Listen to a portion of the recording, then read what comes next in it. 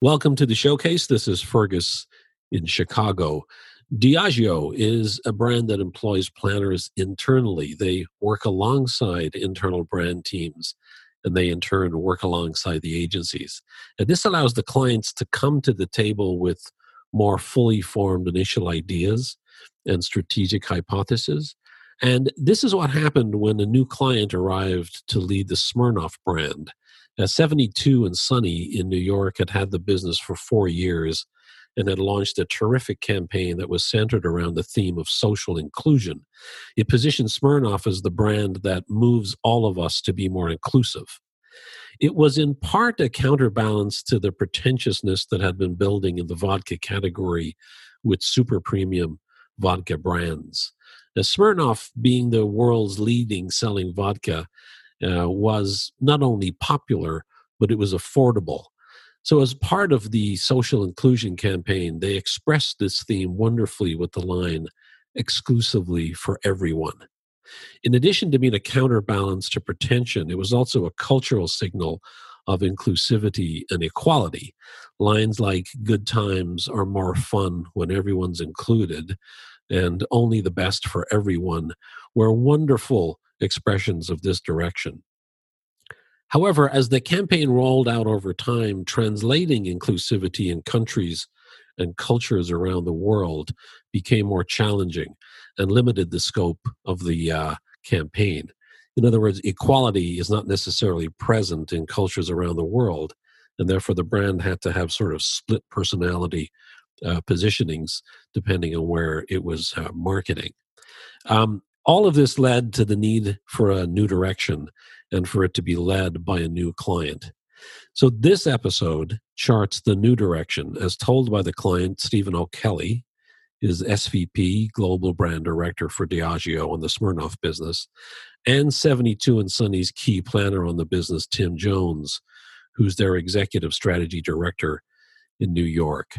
So this is the story of Smirnoff, the brand that subverts the ordinary. Enjoy. So welcome, Stephen, and welcome, Tim. It's just awesome to have an Irishman on the show, and then also to have an Englishman who's in San Diego right now. So thanks for coming on. It's my pleasure. Delighted to be able to join the conversation and to meet you, Fergus. Yeah, thanks for having us. Yeah, it's terrific. So you'll obviously know the distinctions between who's talking because the Irishman is Stephen, and so we'll be able to distinguish between them. So Stephen and I both grew up in Dublin. I won't over-egg it too much. Right. Maybe I'll try an Irish accent. Yeah, try that. That'd be funny. So Stephen grew up in Dublin and literally, ironically, grew up just miles away from where I grew up. So we both are familiar with the layout of the great county of Dublin. So you're back there, Stephen, just during the pandemic. Are you typically based in New York? Yeah, so the role is based in New York, and actually I joined in October 2018. So it'll be 2 years, I guess, at the end of this month. Yeah, it's been a pretty exciting ride working with Tim and the folk at 72 and Sunny. Yeah, a very intense but very exciting journey. But yes, I relocated back here at the 1st of April, really just because of the COVID, I guess, context in New York, and my family were all back here, so they were getting very stressed looking at news broadcasts, etc. So yeah, I just came back here, and hopefully we'll be back kind of on US shores very, very soon. But you're a Diageo veteran, right? You've been around there for many years, right? Yeah, no, I joined Diageo as a graduate, actually, not as a child prodigy, but yeah, so I studied in UCD, actually. I studied law, is my background. But we did some marketing modules, actually, as part of our training, and I just got the marketing bug. It just bit me, and I loved the fact that there was a big creative side to it, but again, language is really important. It was strategic, so it really kind of ticked all the boxes for me. So I joined Diageo, or Guinness PLC as it was back then, as a summer student, believe it or not, and did a few months there. And they asked me to join the graduate program. So I did that, worked in London for 3 years in their graduate scheme, and then kind of back to Ireland and worked on lots of fab Irish brands like Baileys and Guinness and Hot Lager. So a lot of beer kind of work. Worked on the global brand team for Baileys. Probably one of my most favorite roles actually was marketing director for Guinness in Europe, which as an Irishman, you can understand how proud that makes you feel to kind of be able to work, on a brand, kind of an iconic Irish brand like that.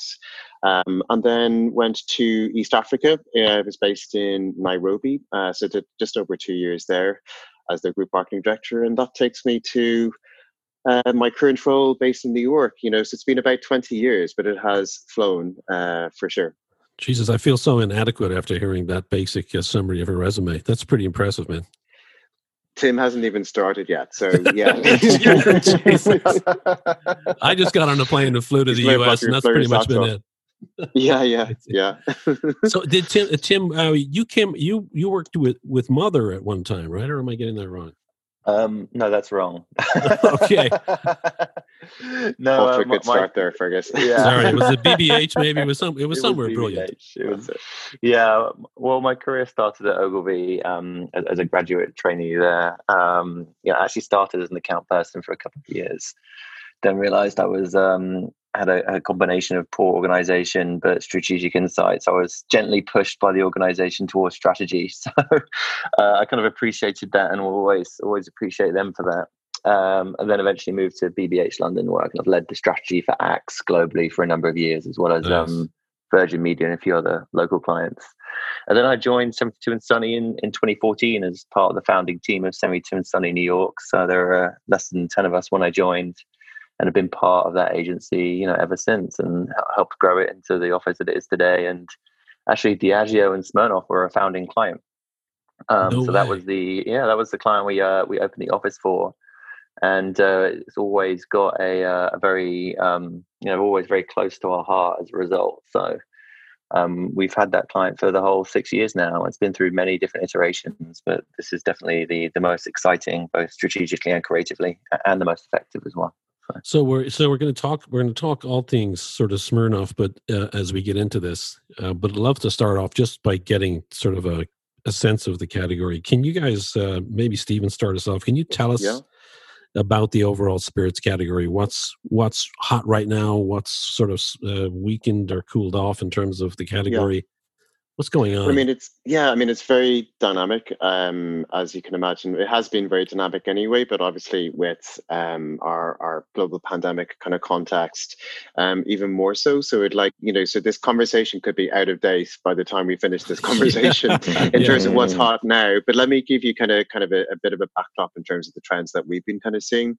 So in terms of hot, I think globally we're seeing categories that kind of really tap into kind of high craft credentials, or an element of substance, or sometimes provenance, or a mixture of all of those, seem to be the ones that are outperforming, for the last kind of few years.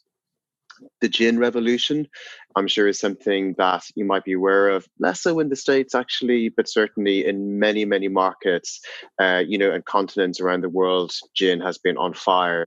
Closer into the States, tequila, which is huge, is very much on fire, particularly kind of at the premium, sort of like plus end and into the luxury kind of end of tequila.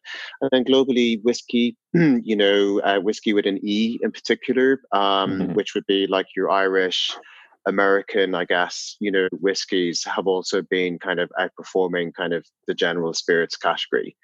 So that's kind of the hot, it's interesting actually. Vodka, I think overall, has been cooling off for a while. I mean, it's a really, really big category, isn't it? And you've got everything from kind of value through to kind of mainstream up to premium up into even kind of reserve, but overall the category has been cooling off, probably with the exception of a competitor actually, called Tito's in the US. What a story there, yeah.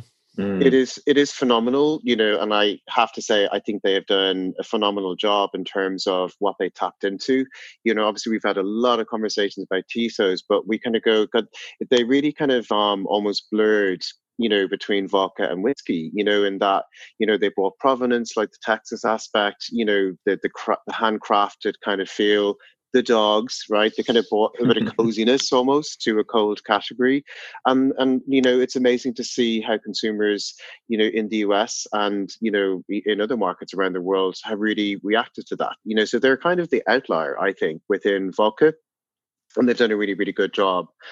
And then I wouldn't be doing my job right if I didn't talk about some of the kind of other big kind of growth areas, like, so for instance, seltzers, God, which yeah, amazing.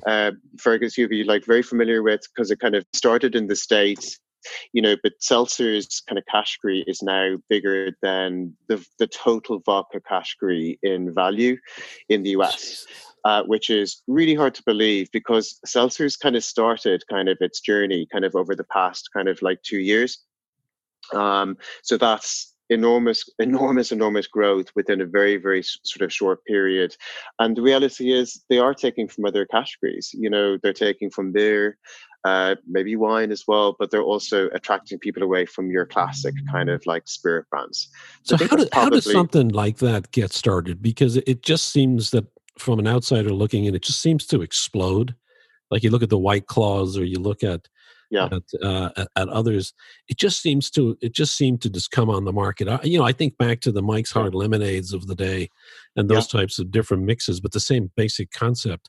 How do they just sort of come out of nowhere? Is it unexpected for you guys also when these when these brands come on the scene, or are you aware of them far in advance? I think the trends you sort of see forming maybe from a bit further back, so there is a kind of a trend towards kind of more holistic kind of living in general, which kind of touches probably lots of kind of, CPG, not just kind of alcohol industry, so, living better, drinking better, is a trend that has been kind of, talked about for a long time. And obviously kind of like your vodka with soda has been long established, like kind of in the US, as a lighter, lower calorie, more holistic kind of a choice versus kind of with a tonic or a juice or whatever it is, right? And I really just kind of feel that it just hit on a combination of factors, which was convenience, kind of a stripped back brand kind of feel. I'm talking about White Claw here in particular. It's very, very stripped back. It's got the kind of the iconicity of the kind of the surf, the water. And I just think it really kind of clicked with, with emerging consumer consumption patterns and needs and motivations. And they were in the right place at the right time. And it's been enormously successful for them. What do you think about that, Tim? Where do you see sort of the seltzers fitting? Is it new drink occasions? Is it guilt? Is it about refreshment? No, I think Stephen hit it on the head there. It's just tapping into the broader trend for, a more holistic lifestyle. You can consider wellness as kind of part of all that. And offering kind of what is actually a pretty good tasting product at such a low calorie count and no added sugar just definitely puts them in the right place at the right time. They also have this connection to this sort of surfer subculture. So the White Claw is actually the name of a certain specific type of wave. And if you look at their launch strategy, very much focused on like surfing and beach locations to begin with, and kind of expanded out from there. So super smart go-to-market strategy there too. I just want to bring us back slightly to the vodka conversation though, because I think Stephen was right to point out that the mega trend in spirits is part of this craft or provenance trend. And vodka has always struggled to be a little bit part of that, because at its best, vodka is this like odorless, tasteless liquid, right? It's kind of, its quality is defined by absolutely the absence of those kinds of markers. Right. And so the category has always struggled to really kind of like tap into this like mega trend of craft and provenance and history and heritage. And Tito's, as Stephen was saying, is probably the only brand that's done that successfully. But as a strategist working on a vodka brand, that's one of the things you have to have an eye on, which is how can we be part of this conversation? If we can't be part of the holistic and wellness conversation as the spirits brand, how can we be part of the craft and the heritage conversation?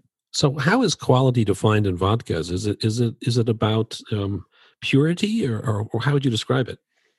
It tends to be about purity, which is the world's kind of trickiest creative brief, because it's like the absence of anything, right? Yeah. So if you spend 5 minutes Googling vodka commercials, there's a lot about filtration and purity. But again, it's kind of like difficult to really tap into this whole conversation about taste and botanicals in gin, for example, agave and tequila, and everyone wants to know the ingredients and the tasting notes and all those kinds of things. And vodka just doesn't really have much of that. So that's kind of, I think, one of the reasons it struggles as a category, with the exception of Tito's. What do you think, Stephen? Yeah, I agree. Sometimes you kind of go vodka is vodka is vodka. Of course, that's not like strictly true, right?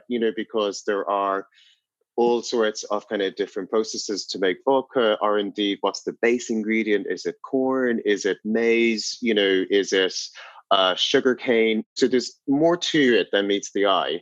But generally, delivering a kind of an odorless, kind of tasteless, delivery kind of and mouthfeel seems to be what really kind of consumers are looking for. And I guess the conundrum the contrary to that would be not harsh, not having an aftertaste or kind of having a burn, Exactly, which some of the cheaper ones might do because maybe they don't filter so much, or the base ingredient is not as high quality, So one of the kind of really interesting things about Smirnoff, that goes right back to the kind of genesis of the brand in 1864 is that our founding fathers actually innovated the wait for this, it's a mouthful, charcoal filtration system. And that was innovated by our founding father and kind of continues to this day, so every single Smirnoff around the world goes through that particular process, and that is something that is kind of unique to us. It is interesting that in the spirits category, that vodka is probably the single spirit that is used as a blank canvas that you build upon in order to add flavor, where in all the other categories, it's actually used maybe to distract from the flavor when you're mixing them in cocktails. Yeah, exactly. And I think that's why vodka is so big. Smirnoff is like the biggest premium kind of spirit in the world is because of that accessibility and versatility. And from a marketing point of view, that's very much where we've put a lot of our efforts. Which is really tapping into kind of what are the local mixers. What are the local cocktails. That Smirnoff has innovated over the years. So there's some really famous ones, Fergus. If you think the Moscow Mule, yeah, very iconic, right? Cocktail in the US and in other markets that was innovated on Smirnoff first, like with the copper mug and with ginger beer, etc. And then if you go to Brazil, you've got, I'm sure you know the caipirinha if you've been anywhere in Brazil, which is kind of the national drink, which is kind of a cane like sugar rum, and then they mix it with loads of beautiful exotic fruit, etc. They're really delicious. But actually, they innovated the caipirosca. I think it was back in the 70s, Tim. You might correct me there. Mm-hmm. And the whole story behind that is the jet set who were discovering Rio de Janeiro and all these exotic places back in the kind of 60s and 70s didn't want to drink the local cane rum. They wanted something more from home. And this is where the kind of caipirosca came, which is like literally like a Russian caipi, where they substitute the cane sugar rum for a vodka, and this is stuff that we've kind of actually like dug out of our past and are actively kind of talking about and activating behind at the moment. So it's a two-edged sword, isn't it? Which is people are looking for flavor and character, but at the same time, and you could say vodka doesn't deliver that, but at the same time you can deliver that flavor and character through what you mix it with, and there's just like an endless world of cocktails. Because I think the virtue of vodka is the mixability kind of aspect, and people love to experiment, with lots of different mixed drinks and different cocktails, and I'm sure because you've seen like an explosion in cocktail culture around the world, and even post-COVID, right? Like people are becoming mixologists, right, at home, and trying to wow their whatever wife, partner, one friend that's allowed in, right, with their cocktail. Yeah, their Zoom friend with their cocktail making kind of skills, So actually, no, I don't think that's the case here. Obviously, if it was a single malt or something like that, it would be heresy, to be doing this. But it's just the category just operates in a different way. And again, it's why vodka is so big, because of that versatility. So it's something that we've absolutely embraced, and there have been forays into kind of more premium vodkas, etc. And in a way, really kind of people just want it pretty straightforward, and the inspiration I think comes from the brand and the story, of the brand, but also the drinks inspiration, if you want to kind of coin a phrase like that, that we can bring to people and inspire them with different cocktails. So we have a lot of strategists on here who struggle with global brands. They get asked by clients to develop a proposition for a brand that's a global brand. And it's, a lot of people struggle with it because sometimes it sort of causes you to fall to the lowest common denominator. And in order for it to have some sort of relevancy, and then that relevancy is too thin and meaningless in certain markets versus others. So my question for Smirnoff is, was the ask for a global brand proposition, and is that what you want, or does there have to be regionality, customization around in different markets? Yeah, well, let me kick off, and then Tim, please come in on top of this. So look, I think, for any global brands, like, this is always a conundrum, isn't it? For any global brands around the world, is how you strike that balance, isn't it, between a coherent global brand, but also, as you say, that you haven't sort of homogenized it so much that it kind of becomes bland or loses kind of local relevance. So I think reality is, this is the day-to-day kind of mission, is how you find that right balance. But I think, the goal is always a coherent global brand, I think, but with regional expressions that, but it is hard to do. We invest a lot of time, defining tramlines and codifying what must remain true as the trademark works across multiple markets, but also what can and should flex across lots of elements, so positioning, your comms, liquid, even pack getup, key brand assets, all the kind of bits that make up a brand, And it's interesting for me, I've definitely authored, some global campaigns in my career that try to do that kind of nirvana of the one big global campaign. And I've got that right and I've got that wrong, definitely in my career. I know we'll go on to talk about Smirnoff in a while, but I think this is one occasion where we really managed to do that. And certainly, the brief to me when I was coming in the role is that we wanted a more unified brand on Smirnoff, that there was just too much localization change on the brand as we move from geography to geography, but it is an ongoing thing.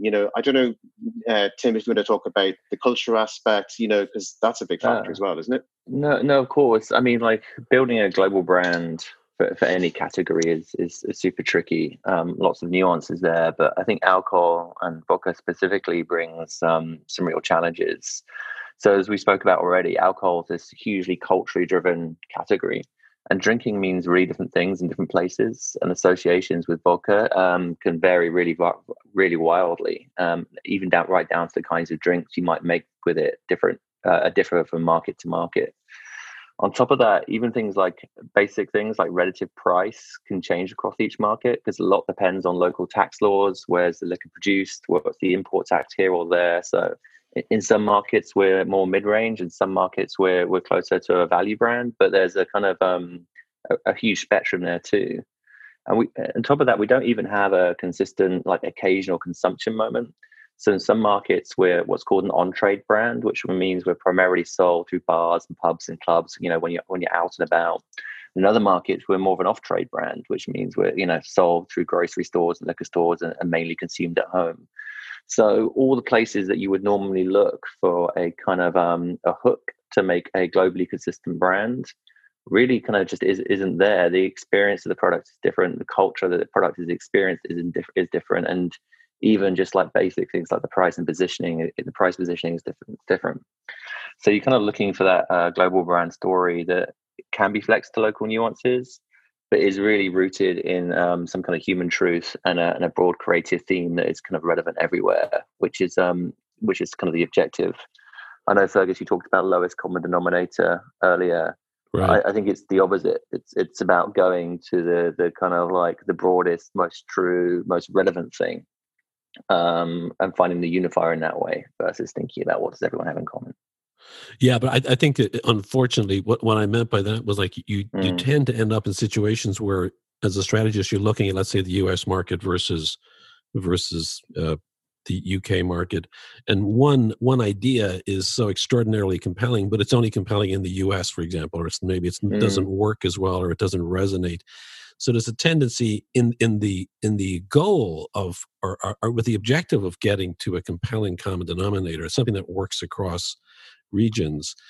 I think a lot of the time we see that connecting that connective tissue isn't as strong as what could be deployed in a single market. So you end up with something that works, but isn't really hugely compelling, or isn't really a disruptive concept. But it works and it tests well. Everybody feels good about it, and that's an unfortunate reality for brands who want to be global rather than regional. I don't think that's always the case, though, to be honest, right? Because I think, what you've described there, Fergus, I would describe as not doing a good job, which is the skill, between the clients and the advertising agency or the innovation concepting people, is that you pick out the bits that do have meaning, and do transverse kind of geographies. But at the same time, you make very clear decisions on where you regionalize something. The key thing is it must work, to best effect in every market. And I know we'll get into kind of the process on this particular campaign, but we tested very broadly on this. We tested in our 4 to 5 big markets to exactly your point, which is, in each of these markets, does this global idea deliver outstanding creative? And I really kind of mean outstanding, beating all the norms, as opposed to the trap that you describe. And it has happened to all of us, which is, something which is good, and, people around the boardroom feel good because kind of it strokes the corporate ego, isn't it? We've got one big idea, one joint of brands that makes us feel great, no matter how kind of uninspired the consumer might be, right? Right. Yeah, it's a tough thing. If you can get it right, I mean, it's phenomenal. I mean, it's almost like looking at Samsung versus Apple, right? And it's the idea that Apple just seems to work everywhere, magically, beautifully. But other brands struggle with trying to get something that's consistently compelling, because there's a lot of legacy components that come with some brands, and others that have a little bit more of a blank canvas. Yeah. But boy, when it works, it's magic. Yeah, I mean, the think differently piece, which is kind of like the genesis, really, isn't it? Of kind of the positioning of Apple, is a human truth, isn't it? There's nobody who's going to say, no, I don't want to think differently. No, I don't want to be imaginative, even if it's a small I versus a big capital I, So I think what they managed to do is kind of just really tap into a very powerful thought, but it's a very universal thought, would be my sense on that. Yeah. What do you think, Tim? No, I agree. It's the fundamental truth that you're tapping into. And I think sometimes that truth can come from the consumer or from culture. So when we were running Axe globally, that was over 100 markets. There's a truth that young guys can feel like either intimidated or kind of sometimes a little scared of women, and they need a confidence boost to overcome that. That's kind of true pretty much everywhere. Yes. Yes, as we can probably all agree. Or sometimes that truth is more specifically located in the product or brand, and you kind of build out from there, which is actually what we did with Smirnoff. Sometimes when things are so different everywhere, the consistent point is actually the brand, not the consumer or culture. That's where you start. Right, exactly. So let's talk about Smirnoff. The brand has been with 72andSunny for 6 years, you mentioned earlier. How would you describe the brand in advance of this campaign? Where did it sit positioning wise, or how would you describe how it was perceived? Yeah, totally. So, well, let's just start with what the position was based on, and the kind of like where it led us to. Because actually, we made a few missteps along the way there. There was some really good parts of it, but some things that didn't work so well, especially given kind of where the brand needed to go to. So previously, as Stephen mentioned, the brand wasn't completely unified globally, but it was positioned around this thought of social inclusion. So the purpose previously was that Smirnoff moves us all to be more inclusive. And this positioning was designed to take a perceived weakness, which was the brand's scale and lack of differentiation, and flip that into strength by connecting this idea of scale to this like the thought of inclusion, which of course was incredibly culturally resonant and still is now. Yeah, And it's so brilliant. that's what. Yeah, I love that. Yeah, well, I mean, we thought so at the time too, but it led to a few issues. So it did lead to some declining differentiation because as more brands moved into that space, it became kind of very commonplace. Now, when we originally moved Smirnoff into that inclusive space, we were really the only really big mainstream brand who were kind of communicating actively there. And then kind of fast forward a few years, and I think it probably hit peak inclusion with the Pepsi work that we kind of all remember. Yeah. This is the Kylie Jenner work?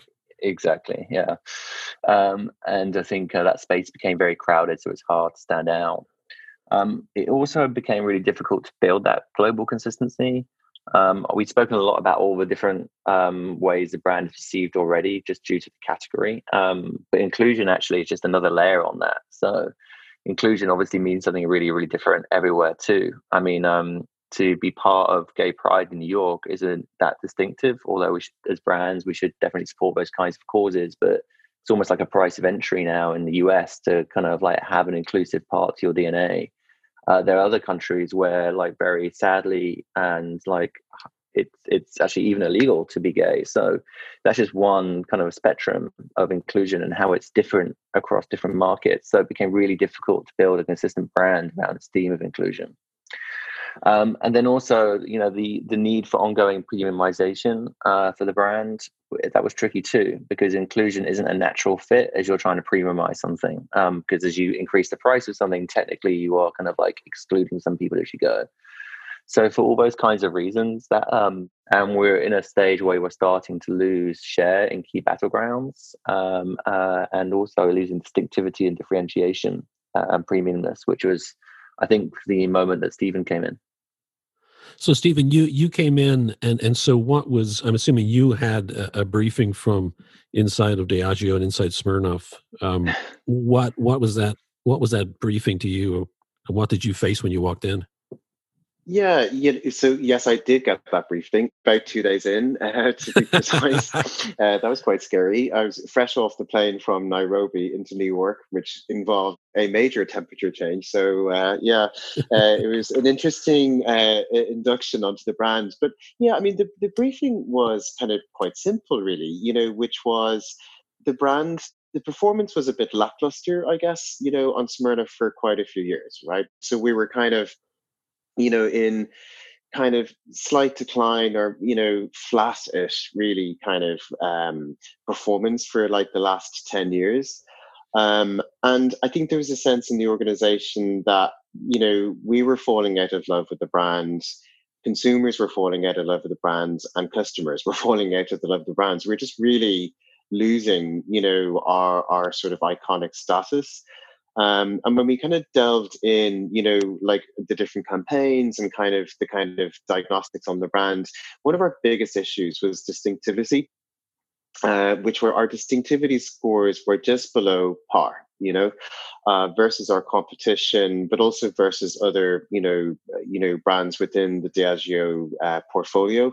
And we have some fab brands in there, right? Like Guinness, Johnny Walker, Bailey's, you know, Tanqueray, you know, all shining and very vibrant and dynamic. And Smirnoff was just not in that place. So on the positioning bit, I mean, on the inclusivity bit, you know, I'm really proud actually that we had that positioning, and I think it was really bold and brave, you know, of the organization to go after that. And arguably, like, it was probably a bit ahead of its time, right? You know, when that For campaign sure, launched. yeah. So fresh when it launched. Yeah, exactly. You know, however, I remember when I worked on Guinness in Europe, seeing, you know, some of the kind of the ad tracking on the kind of We're Open campaign, and with issues on comprehension. You know, people sort of struggled to link, you know, such a kind of a big meaty purpose like that back to the category. If that makes sense, it felt like, you know, we were maybe overreaching ourselves a bit, you know, or that the creative at times could become a bit overly earnest. So I think there's a kind of a bit of a reality check of, we're vodka, you know, and we have an amazing history. You know, we've stood in this inclusivity space, but let's just kind of really think about, you know, what's the kind of credible space that we can occupy, and from there, how do we win the battle on distinctivity, within vodka, which is really important, right? Because, as I said, the worst case scenario is people go vodka is vodka is vodka. That doesn't help us. We want to be bright and distinctive, and for consumers to choose us over, the competitors. So I think that's kind of how I would frame kind of the challenge kind of going in. We're a very salient brand, to use a marketing term. So people see us as important, and we're very widely distributed. We're very ubiquitous. We're in pretty much every market globally, but we didn't really have a distinctive point of view, and the inclusivity aspect, just people struggled to link it to Smirnoff, so after many, many years, and again, it was another brave decision from the organization, is we decided to just kind of change our focus, on our kind of positioning strategy on the brand. And I know Tim will probably kind of talk a bit about that and the journey that we all went on.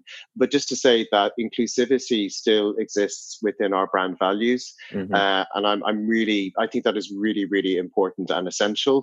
However, it's not kind of the brand purpose per se, if you get me. So it's in the ecosystem. It's important in terms of how we show up and how we behave. And we're very committed to that. But is it the nucleus of the brand? Probably less so on the back of the work we've been doing the past 2 years.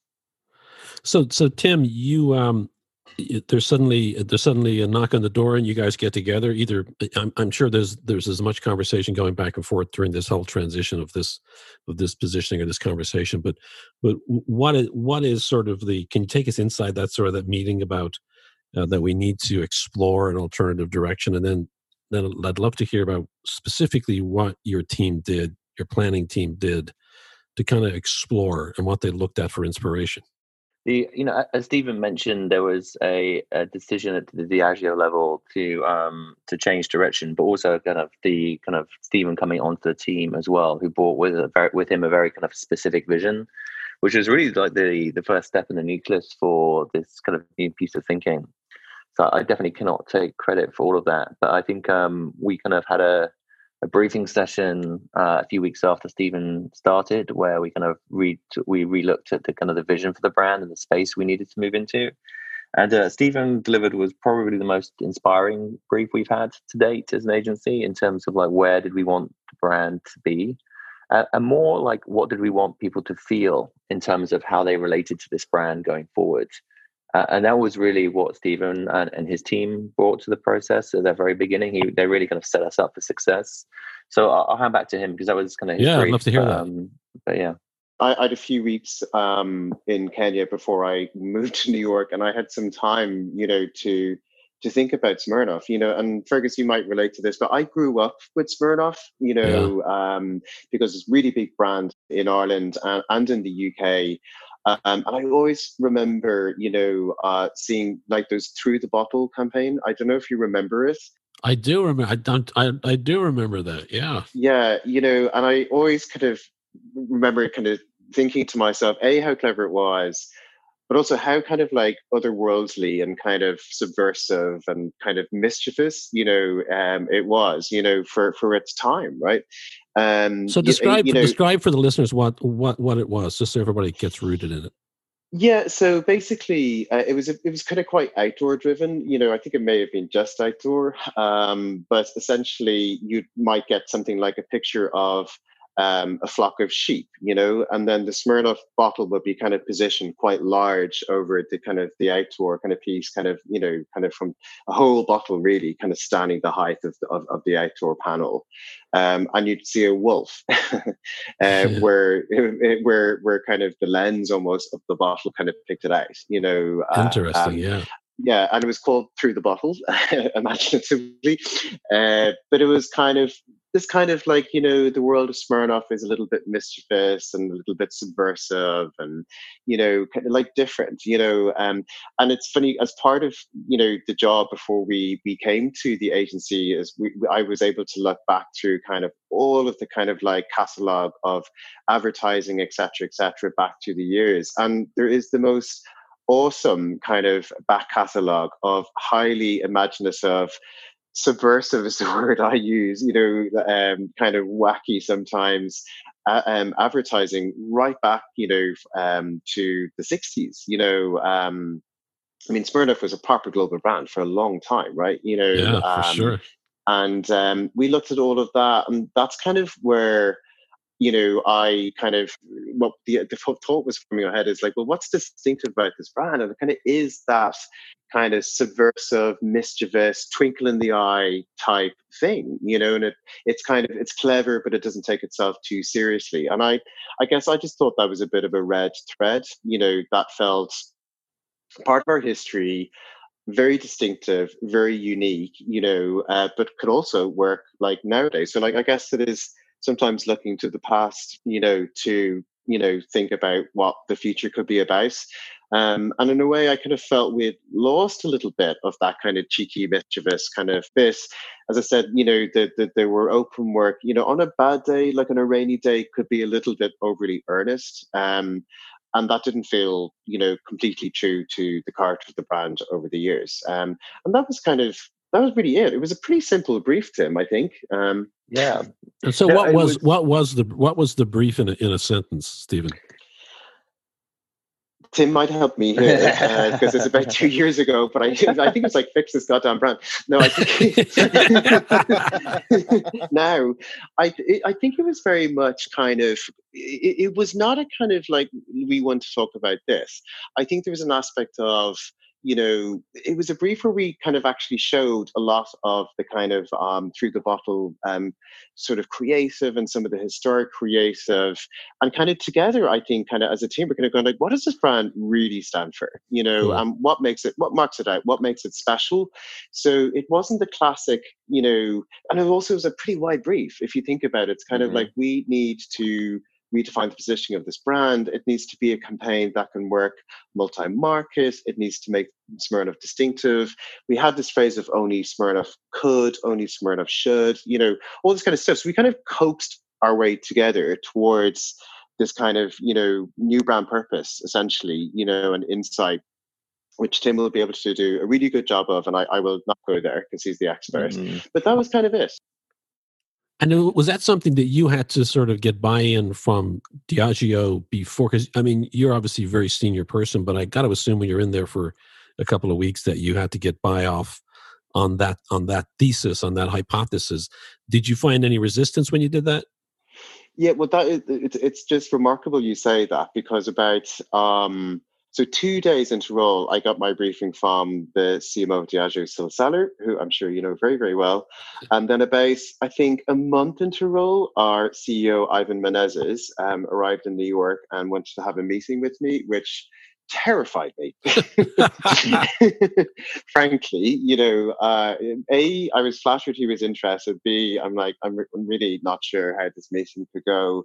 But he was luckily in fantastic form on a Friday afternoon in our offices in Manhattan, and I just took him through my thinking on like that. I thought the high points in our comms had been in the past, and through the bottle, and he just immediately went, "Oh my God, I totally agree. I really, really agree." And then we just went through other kind of bits and pieces, etc. But his enthusiasm and energy and just kind of support obviously gave us all huge confidence, and our jobs to continue to the next stage. So it's just actually kind of on reflection was very, very lucky that meeting happened, and that he really understood kind of my vision and my sense of where we wanted to go with the brand. And that, gave us the confidence to go to 72 and Sunny and kind of chat through kind of the space that we felt we wanted to get into. Awesome. So Tim, you get this briefing. I got to assume that 72 and Sunny kind of was strongly connected emotionally to where you guys had been heading. It had been running for a couple of years. It was strong. And then this new concept comes along. How do you guys react? Of course, you want to smile in front of the client, but you're probably grimacing a little bit inside. But tell us how it went. Well, I think Stephen mentioned some of the pressure, anxiety, and maybe even fear he was experiencing, and I can tell you that was also being experienced on the agency side. I'm sure, new client, exactly right. new client, had the business already for 4 or so years at that point, which is a long time in the world of advertising, unfortunately.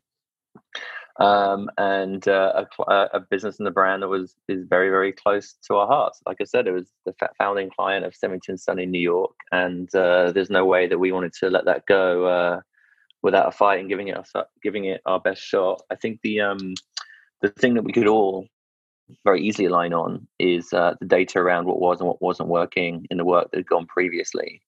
So Stephen had done a great job of summarizing that, and that was, irrefutable. So I think we all kind of started from the same position of like, we need this brand to move back into performance.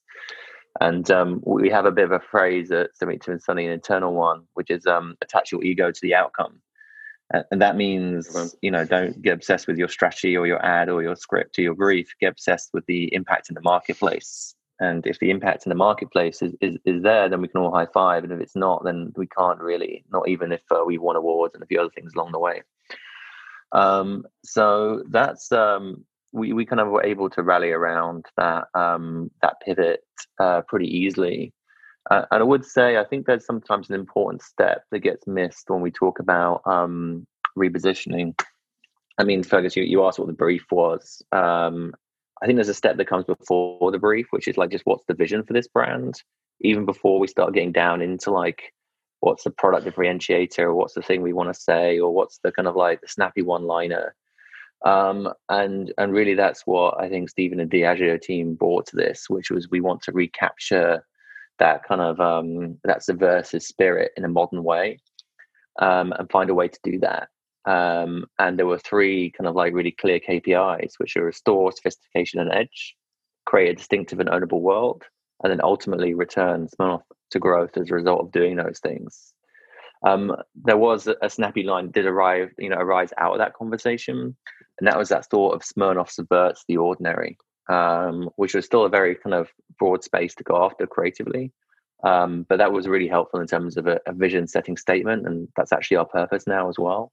But then the task became, how do we kind of translate all of that into communications? But that was the vision that was set. So did your group feel that there was a need to explore alternative options, or was the whole team collectively on board with beginning to think about how this could play out strategically? No, we were totally on board with the vision of subverting the ordinary. And that's, so broad. There's so many different ways of doing that. It's very inspiring, but it doesn't necessarily lead you to one kind of communication. So we felt there was an extremely large playground within that vision that we didn't need to like try and create a whole nother path. It was more just understanding where we could sit within that world, and what subvert the ordinary meant to Smirnoff and what it meant today. So for you, Stephen, because it's great to have both client and agency on this conversation, because it allows us to ask some of these questions, which is, when you came in with that briefing, obviously you talked to your CMO, that you had buy-in. At that point, was there in your mind even an appetite for alternatives, or were you focused on blowing this direction out? Yeah, gosh, good question. One thing I wanted to say is, I think we had kind of declared crisis on this brand, between us, as an agency and as a client. So declared crisis, is that what you said? Yeah, exactly. Because not because I'd arrived, although maybe that would cause crisis, but because but like the performance was just not good enough in the brand. The distinctivity scores were not good enough, and it's kind of like, we cannot continue to do the same thing, right, and expect a different result. Expect this to change. So I think we're all kind of like in a crisis mindset, which really, really helped. But I think. I don't think it was just even the agency were very open. I just think that thought of subverting the ordinary, and we got to a collective vision really, really quickly. And I mean, Tim, I think this is within a 2-hour briefing session, right? Where we just sat around the table and we just went through everything, and we all just kind of came to a very similar conclusion. which we felt was really, really powerful, and I do have to health check this, because that has rarely happened in my career. And I'm sure, Tim, you would agree as well. Yeah. But we just kind of landed on the right sweet spot, and we got lucky, combined with, as Tim says, like, we'd done a lot of thinking, all of us, before the briefing session, and we'd gone back through the annals of the kind of, advertising, and what were the high points, and because of that, it was a real conversation, and it didn't feel like, here's a kind of a new guy, new kid in the block with a new vision, and oh God, we're all going to have to drag ourselves down that path, But again, I would kind of say that briefing session, we landed on the vision, but then it turned into, a creative process, right? Which I'm sure Tim will kind of tell you more about. But I have to say, it was one of the smoothest, most enjoyable creative processes I've ever been on, because we just had such a joined up vision of where we wanted to go, and we knew we had to do something really different. So that urgency and that kind of appetite for change was there. Love it. That's amazing. It really helped to have all the right people in the room there as well. So, obviously Stephen had done the work with Diageo to approve this new vision. But in the room from the 72 Sunny side, we had everyone who needed to be part of that decision to pivot present. So there was myself, our president, who at the time, Jess Monzi, who's now president of Wieden Kennedy in Poland, and Justine Armour, who is now CCO of Grey. And we also had John Boyler, who's founder and creative co-chair of 72 Sunny, our kind of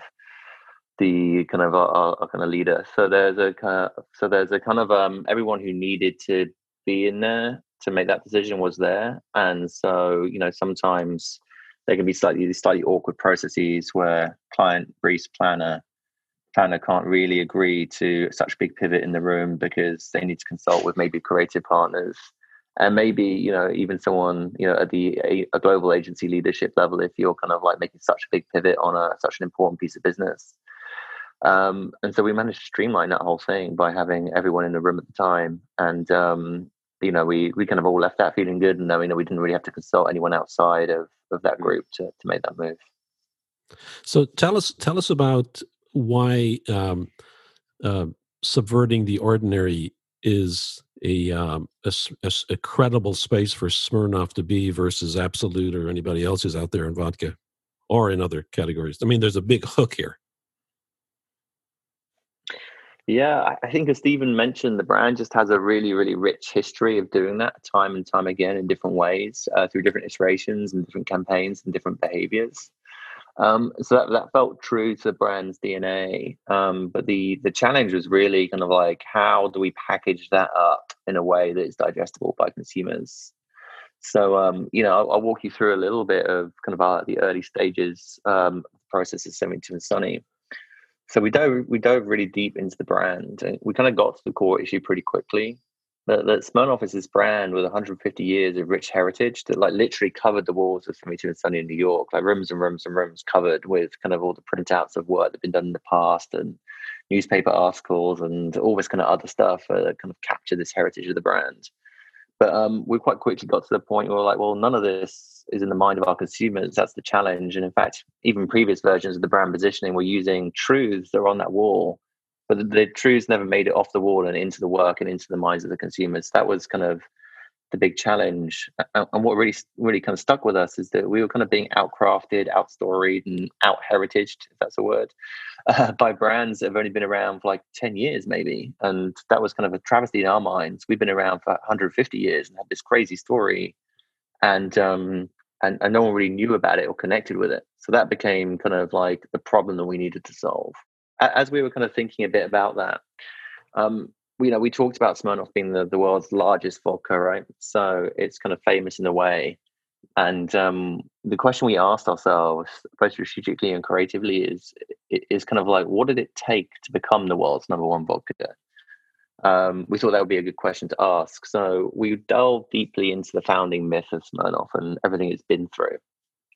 And what's really interesting is if you think about the founding myth of most spirits brands, or maybe brands in general, but definitely spirits brands, they're pretty pious. They're stories of like good old family men striving to like blend the perfect, blend of whiskey or kind of whatever, the Johnny Walkers or the Arthur Guinnesses, that's kind of like the founding stories of those brands. And that's definitely where those brands should be. But that is a bit of a convention in the spirits category, or alcohol category in general. And what was interesting is the more we dug into Smirnoff's history, the more we learned that Smirnoff was actually a morally questionable brand with a very dubious past. There's actually you mean interesting? Interesting. Yeah. Historically, not historically yeah. There's actually for people who are really interested in going down the rabbit hole, there's a book called King of Vodka, which is a story of Smirnoff. It's actually published. It's out there. You can buy it on Amazon. Nothing to do with Diageo, as far as I know. But there's books written about this brand because people are interested in it because the story is so crazy. We actually summarized the story into a kind of a neatly written paragraph, which really served as really the beginning of the creative process, which I can read to you now if that's helpful. Please. It's been snatched, stashed, traded in secret, concealed, used as a barter, captured, imprisoned, exiled, hidden, fled from the Russian government, resurrected in Istanbul, brought down, resurrected in France, indebted, resurrected in Poland, prohibited, resurrected in America, disguised. Ours is a vodka chosen by rascals and provocateurs everywhere. Theirs and ours is a timeless world of intrigue, of story, of delicious mischief, of sharp, witty retorts, raised eyebrows, red-lipped smirks, secret nods, and mysterious packages. There are people and there are characters. There are events and there are stories. There's fame and there's infamy. There's vodka and there's Smirnoff. So that was the paragraph that really kind of like captured the brand history and just the behind the scenes on that. I'd written a strategic version of this, which was like a number of slides, just 10, 15 slides. It really kind of like told the story chapter by chapter. And we actually called them that. It's like, chapter 1, disguised, chapter 2, smuggled. And all these things are truths that happened in the Smirnoff brand. And then, our creative at the time, Justine, looked at that and then turned that into this amazing piece of writing that really served as our North Star going forward. And I should just give a special shout out to our creative and production team who kind of made this thing happen. It would have been impossible without them, obviously. So it's Dean and Hugo as creative directors and Fanny and Lana were the team on the project and Ryan Chong as a producer. Those guys were epic on this insane shoot in Budapest, and then later weeks and weeks of editing and finishing. So thanks to those guys. So the brand, as from the history of it, from my perspective, it always had a subtle connection to Russia. And so that's what makes this all work beautifully for me too, is the idea that subverting the ordinary, that as you said earlier, Stephen, the idea of being sort of subversive, sort of mysterious, and doing that in a modern way.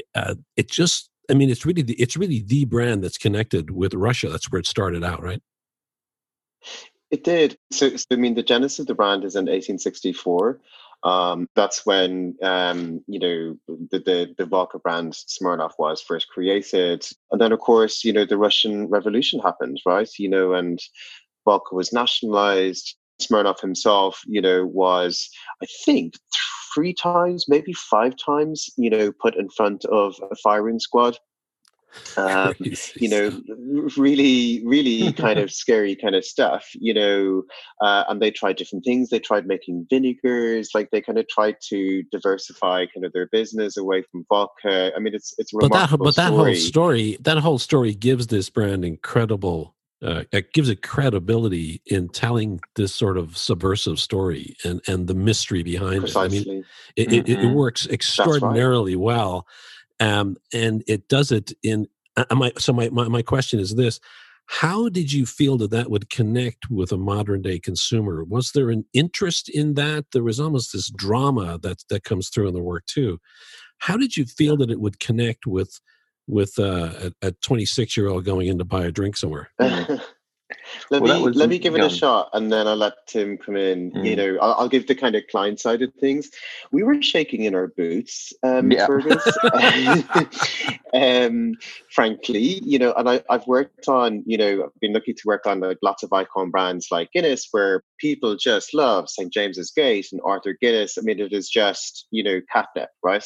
They love the magic of that. And you can very confidently go to that space, and tell those kind of historic stories. And it really, captures people's imagination. So we kind of knew, like, in a way, we were like, we have to tell the brand story, because, like, it is the truth. It is very, very distinctive. It's infamous, not famous, and it subverts the ordinary because it's not that typical story of, has been made in a kind of a stone cottage up in the Italian Alps or something like that. And we're like, we got to tell our story, right? So this bit we knew. However, we really agonized, on the Diageo side, and it's many conversations where, we didn't want it to become a vanity project, where we kind of go, well, we think this is super interesting. But the fear, just like you put your pen on, is that you're a 26-year-old guy, in anywhere in the world, right? From Thailand to whatever, Kenya, would go, I'm bored. I don't care, And I think this is where, 72 and Sunny kind of brought their creative magic, So on that point, let me hand over to Tim to tell you about the Craze with Magic and how they did that. We summarized all that thinking into our creative brief, which was position Smirnoff as the world's most infamous spirit, which I think still might be one of my kind of proudest briefing moments.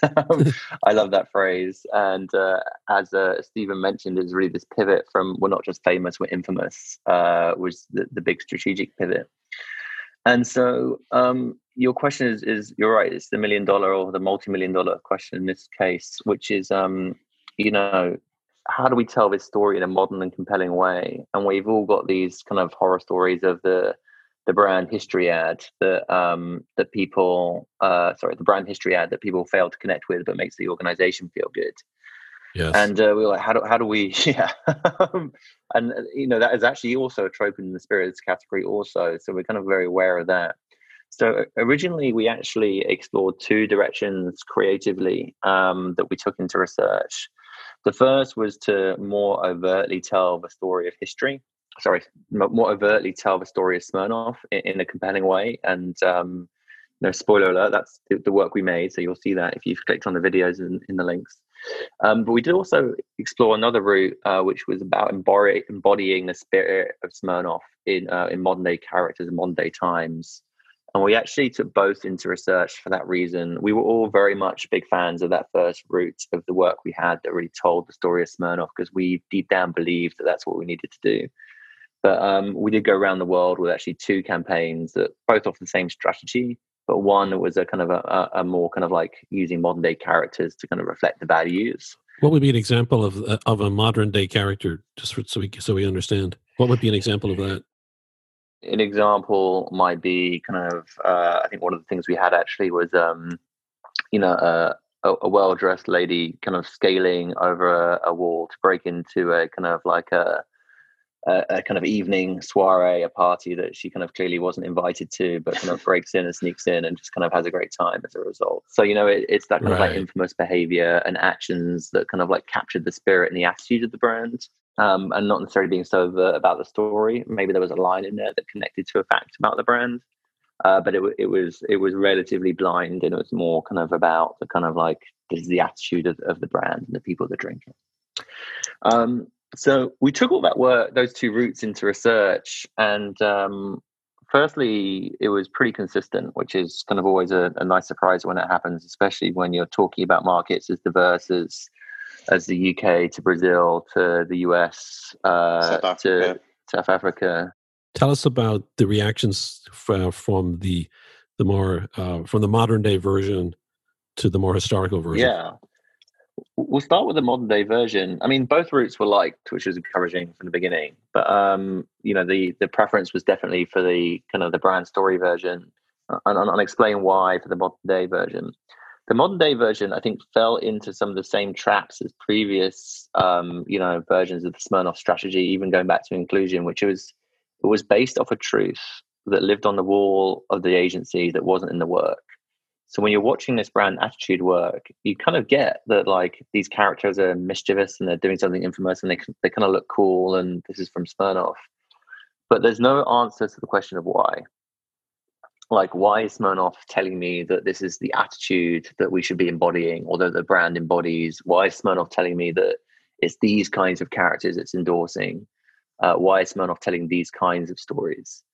That was kind of really missing for people. It's a bit of a missing link. And obviously we rotated the two campaigns in the research, and we saw a definite effective order as well. When people were exposed to the brand story piece first, the brand attitude stuff was liked way more, where if we flipped it the reverse, they didn't really get the brand attitude stuff as well.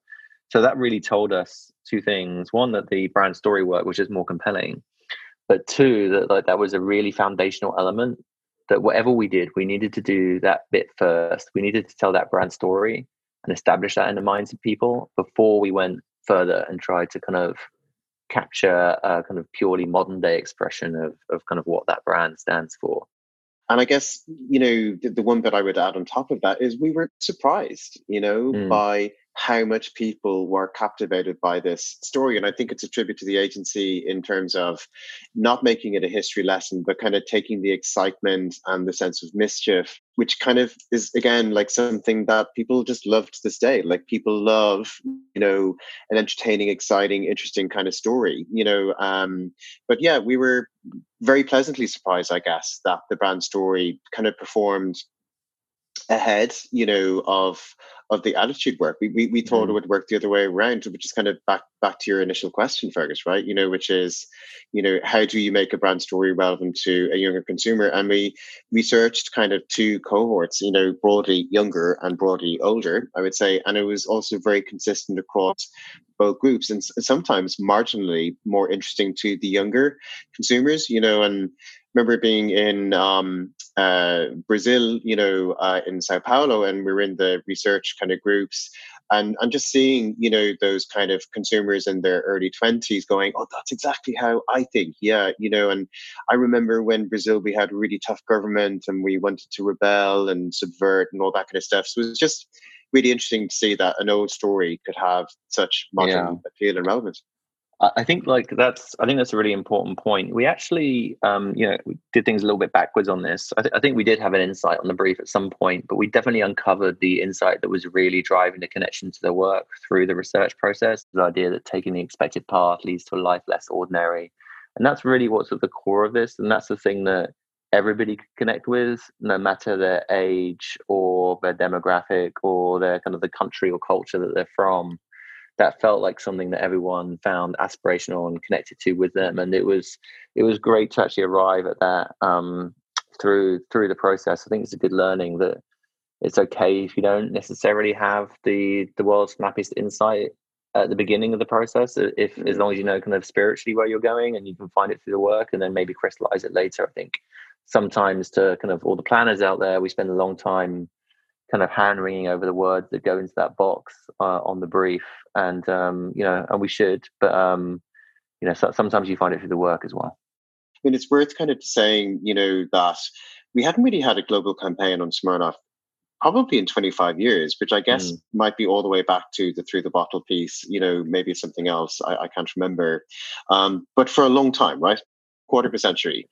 And this campaign, where the agency got to was just so universally liked that it has gone into probably 15 plus markets around the world, on every continent. From Indonesia to Argentina, US, Canada, Kenya, Ireland, UK, Australia, you name it. Back to kind of one of the questions you get is said on trying to crack global campaigns. It is possible, but you need to do it with skill, right? And if you do, you can do it. So let's talk about how it rolled out, and because there is sort of this idea that we can find something compelling and interesting, but it may not affect or influence our behaviors. So, given that you wanted to sort of build the story, and it needed to connect in a certain way, did that factor into how you rolled it out? Were there creative phases to this that sort of sliced up the story and rolled it out over time? Yeah, let me kick off, and Tim can add on top. So we actually launched with the brand story first, which was to kind of set the foundations, so reintroducing this idea of Smirnoff as a subversive brand since 1864. But we also shot at the same time within the kind of production, some drinks kind of assets, which kind of focused on kind of iconic Smirnoff serves. The red thread between the brand story and what I think the brand story set up was the attitude of the brand. And I think, almost 2 years down the line, in the other work and how the campaign has flown into Bond executions, into Smirnoff Seltzer executions, is the attitude, and that kind of mischievous, twinkle in the eye, kind of subversive piece. So I think that's how the campaign has developed, and how, and we kind of feel we're just really in a groove actually now from a creative point of view. We know our brand world, we know our attitude, we know our tone of voice. So actually from a creative point of view, we're getting to really awesome kind of creative results really, really quickly. Let's go back to kind of like what actually was kind of created on that shoot, because it was kind of hats off to our creative and production teams, because it was an epic undertaking. Not only did we capture the kind of the assets that you see in the brand story film and the drink films, which is the that Stephen mentioned, and really the drinks is how we build kind of relevance and connection to the modern day consumer, right? Because that's the bit that you can kind of interact with now today. There was also thousands and thousands of images that were captured behind the scenes as well. So we had a B team on set that kind of like, just spent time with every prop, every actor, every scene, and the kind of the library they captured was kind of like astounding. I think there's over 2,000 individual assets that were captured, and so that allowed us to really fuel not just the kind of the broadcast stuff, but a deep library of social assets that were able to either just be used across Instagram or Facebook just as a kind of like as world building. But there was also a kind of an Instagram activation that was called the Web of Infamy, which you can actually, it's a really creative way of telling the brand story, and there's clues and codes hidden within each Instagram post, which leads you to another part of the story, which is a great way to kind of express the story across that platform. So they were kind of the assets, and then the rollout Stephen mentioned, launching with the brand story, because we knew that was so important from research as a foundational piece.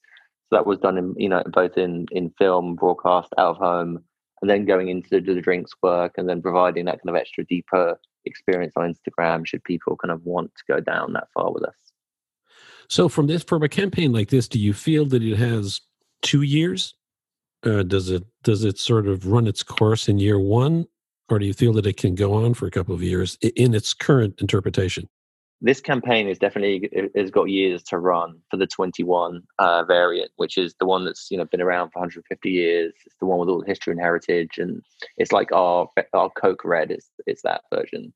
I think where it gets even more exciting as we think about the future of this campaign is when we think about how does this brand world extend to things like Smirnoff Seltzers or infusions, which is a product that is vodka infused with real fruit flavors, or even to things like zero sugar and stuff like that. And there's lots of things in the works right now that takes this attitude that Stephen was talking about and applies it to these new products. And those creative expressions very much live in the modern day. We still maintain that attitude and that spirit, but it's less of the story of the brand and more about how the brand shows up in today's context.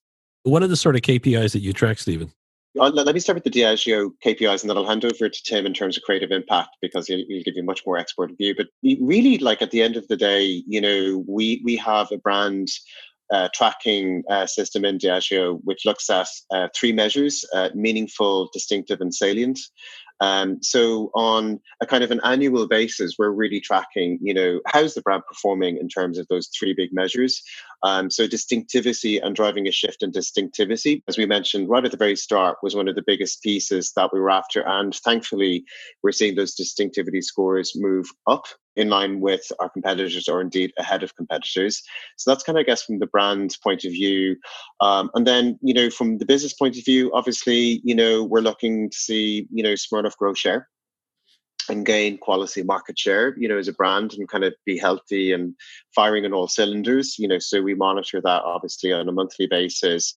Yeah, they're probably the biggest things. I mentioned the ROI piece, which is we use econometrics, to measure, what is the ROI on particular pieces of creative. And as I mentioned, in the markets where we have access to that kind of complex kind of study, we're very, very pleased kind of with the results, but maybe Tim can talk about kind of the actual quant testing that we did and the creative impact kind of studies, just in terms of the specific copy itself.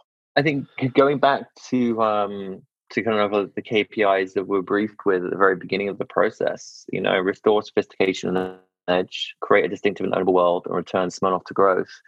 There were the top 9 KPIs that we feel like we've kind of achieved, as Stephen was saying, across this campaign.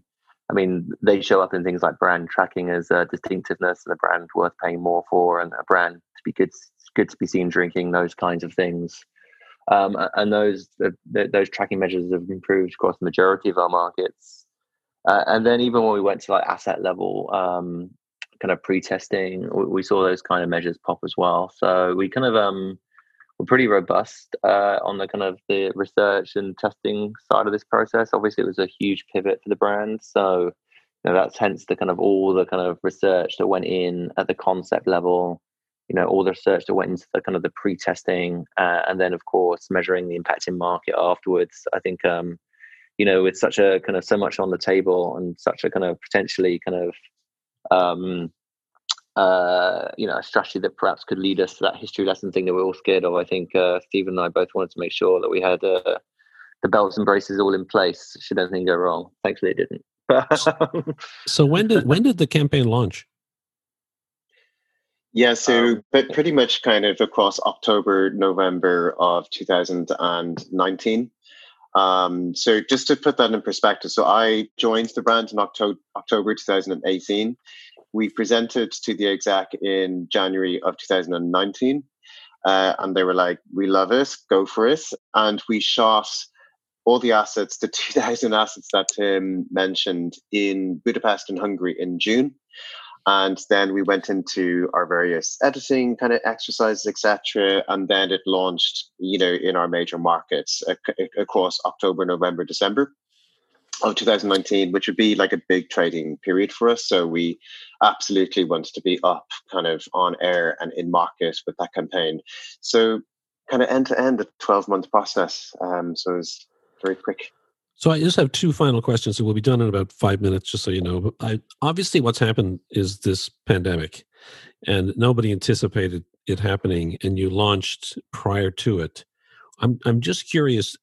I've got to assume that you had to revisit some of your expectations and KPIs in light of the pandemic, and I'm wondering whether it's certainly had an impact. But I'm wondering what sort of an impact do you think it might have had on the effectiveness of the campaign? And do you think that it suffered as a result of that, or you think it actually achieved even greater results due to the pandemic in terms of people's impressions? Yeah, let me kind of chip in first. So first of all, like Smirnoff is one of those brands that actually can benefit from a pandemic like that we're experiencing at the moment, because it is quite an off-trade brand. So Tim mentioned the on-trade. The off-trade is your supermarkets, your grocery, your at-home consumption, right? So Smirnoff is structurally advantaged from that point of view, in that it tends to be more off-trade, or at least 50-50 off-trade, on-trade. So actually we have weathered the storm, I'm glad to say, relatively well. So that's kind of the first piece.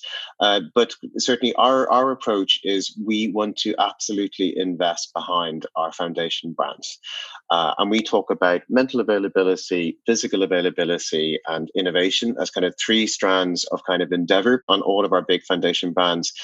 Let me talk about mental availability, and what we mean by that is the awareness, the salience, the relevance, etc. And actually, from the point of view of this campaign, such as the belief and the confidence, driven by all the results, is that markets have invested ahead, which means we're on air, in broadcast, within social, digital, I think actually we've been able to lean back into the campaign, if that makes sense. Feel confident about it, that it works, that it will deliver the results. Obviously, in terms of ROI and sales, there are all sorts of factors, nothing to do with advertising, that are impacting kind of on that. But it's allowed the business to invest, strongly, in kind of media, in all of our key market battlegrounds. And we firmly believe that is a critical aspect of gaining quality market share as we move to this pandemic. I think in terms of pivots, I think it's been really interesting how we've managed to pivot this kind of brand positioning into a very kind of COVID relevant space. We're thinking about like the experience people are going through right now, and kind of what really kind of the role of alcohol is, and of course, like the people are still wanting to make and mix drinks at home, and we're calling it the at-home cocktail revolution. And so we really have this positioning of this thought that Smirnoff brings a mischievous twist to mundane times. And really, I think once we get past the kind of like the fear that comes with COVID, what gets replaced with that is really boredom for many people. And positioning kind of like the brand as someone who can bring a little bit of glamour, a little bit of mischief, a little bit of intrigue to what really can be kind of a very boring time is the core of our like at-home drinks platform, and that work is in the marketplace now. Stephen O'Kelly, SVP Global Brand Director for Smirnoff at Diageo, and Tim Jones, Executive Strategy Director, 72 and Sunny, New York City. Awesome conversation, guys. Really great. It was so great to have both of you on, and thank you. I originally reached out to Tim, and Tim insisted on having Stephen on, and it was a smart choice. This has been a great conversation. You both are pretty awesome. Great work. Well done. Thank you very much. Thank you. Yeah, I appreciate it. And we'll see everybody on the next episode.